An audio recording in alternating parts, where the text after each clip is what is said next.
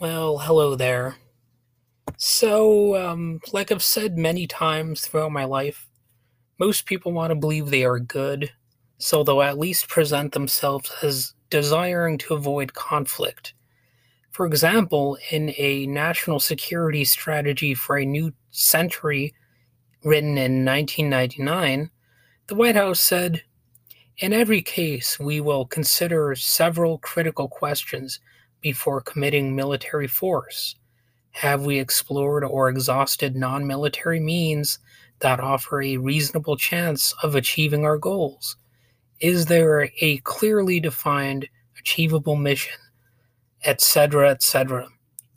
No one who has paid attention to recent history would believe this process is actually taken seriously.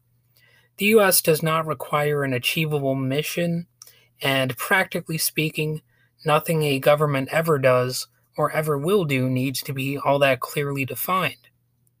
So, let's just make that clear right out the gate. No, the process of government and maybe society in general, they do not, the processes do not work adequately to ensure positive outcomes all that well, and people need to understand that.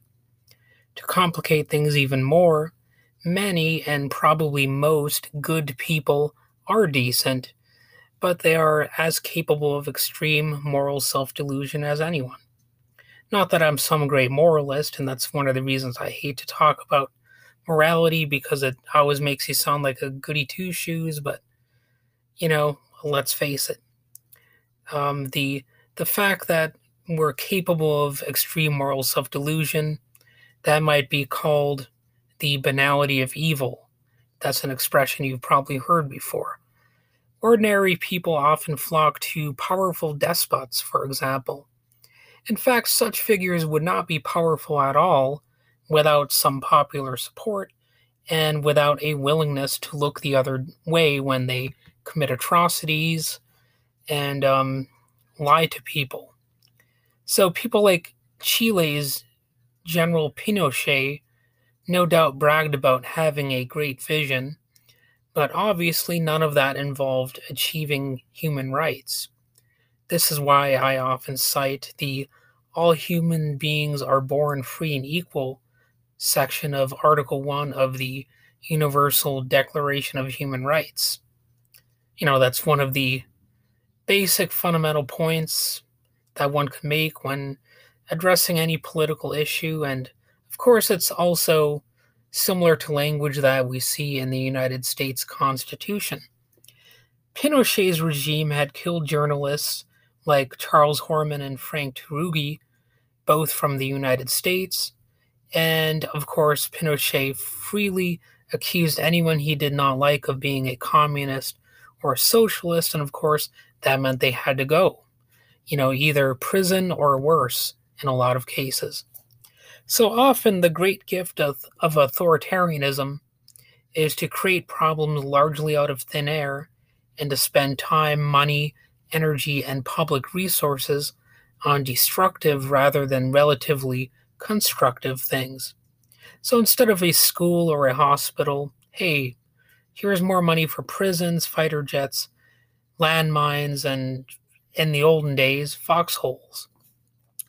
Paradoxically, one of the main hallmarks of all totalitarian governments is their ability to convince a large proportion of their population that they are actually good. But they have no basis for this belief other than the sheer power that they enforce. As we have seen with the United States, America is great and number one just because it is. You know, yeah, they'll have you thinking, well, no one with a moral compass would think otherwise. We're great because we're American. We're American because we're great. It's just classic circular logic. Still, a lot of these same people who believe that would have us living in some authoritarian nightmare if their ways were fully realized. George Orwell's classic dystopian novel, 1984, described living under totalitarianism like this.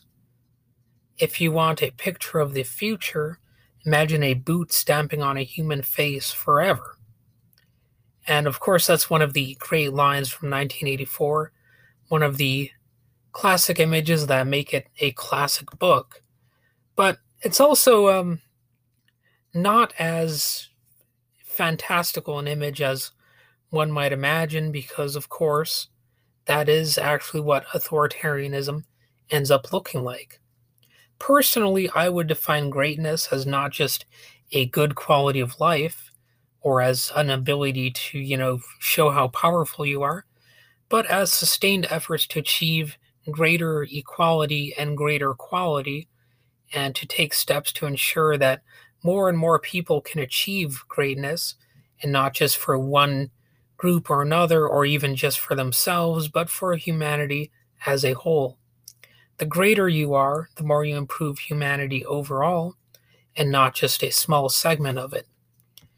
So, you can call that a utopian ideal, but I think it's practical actually.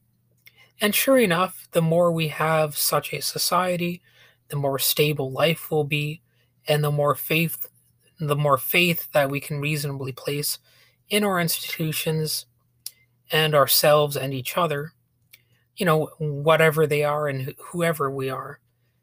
And we can reasonably and safely, you know, um, go about our daily lives. There is a relevant quote by William James. He said, "Our faith is faith in someone else's faith, and in the greatest matters, this is most the case. Our belief in truth itself, for instance, that there is a truth, and that our minds are and it are made for each other.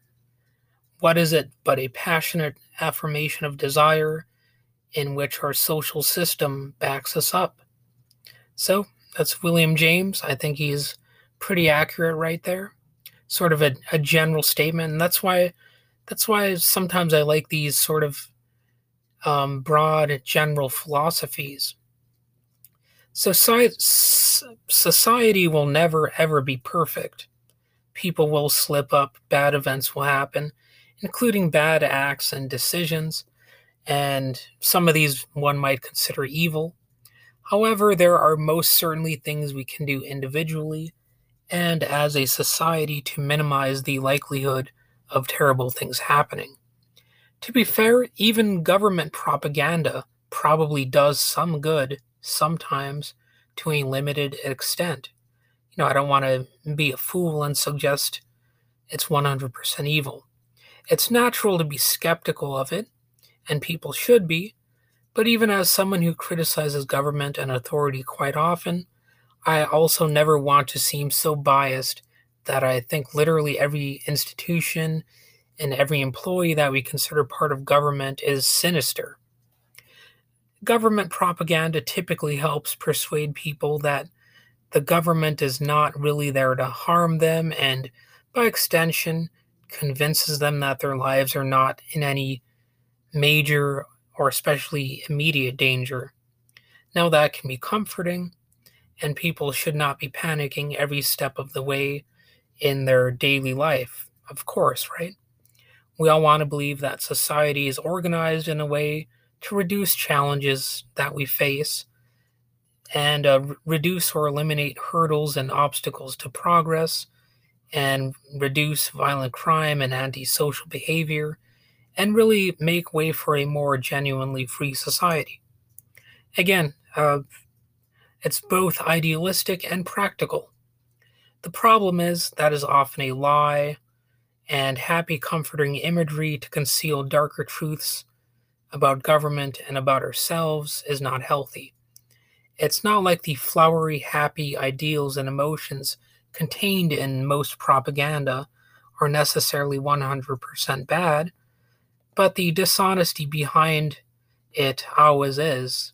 And it's not always dishonest, but let's face it, a lot of the time it is.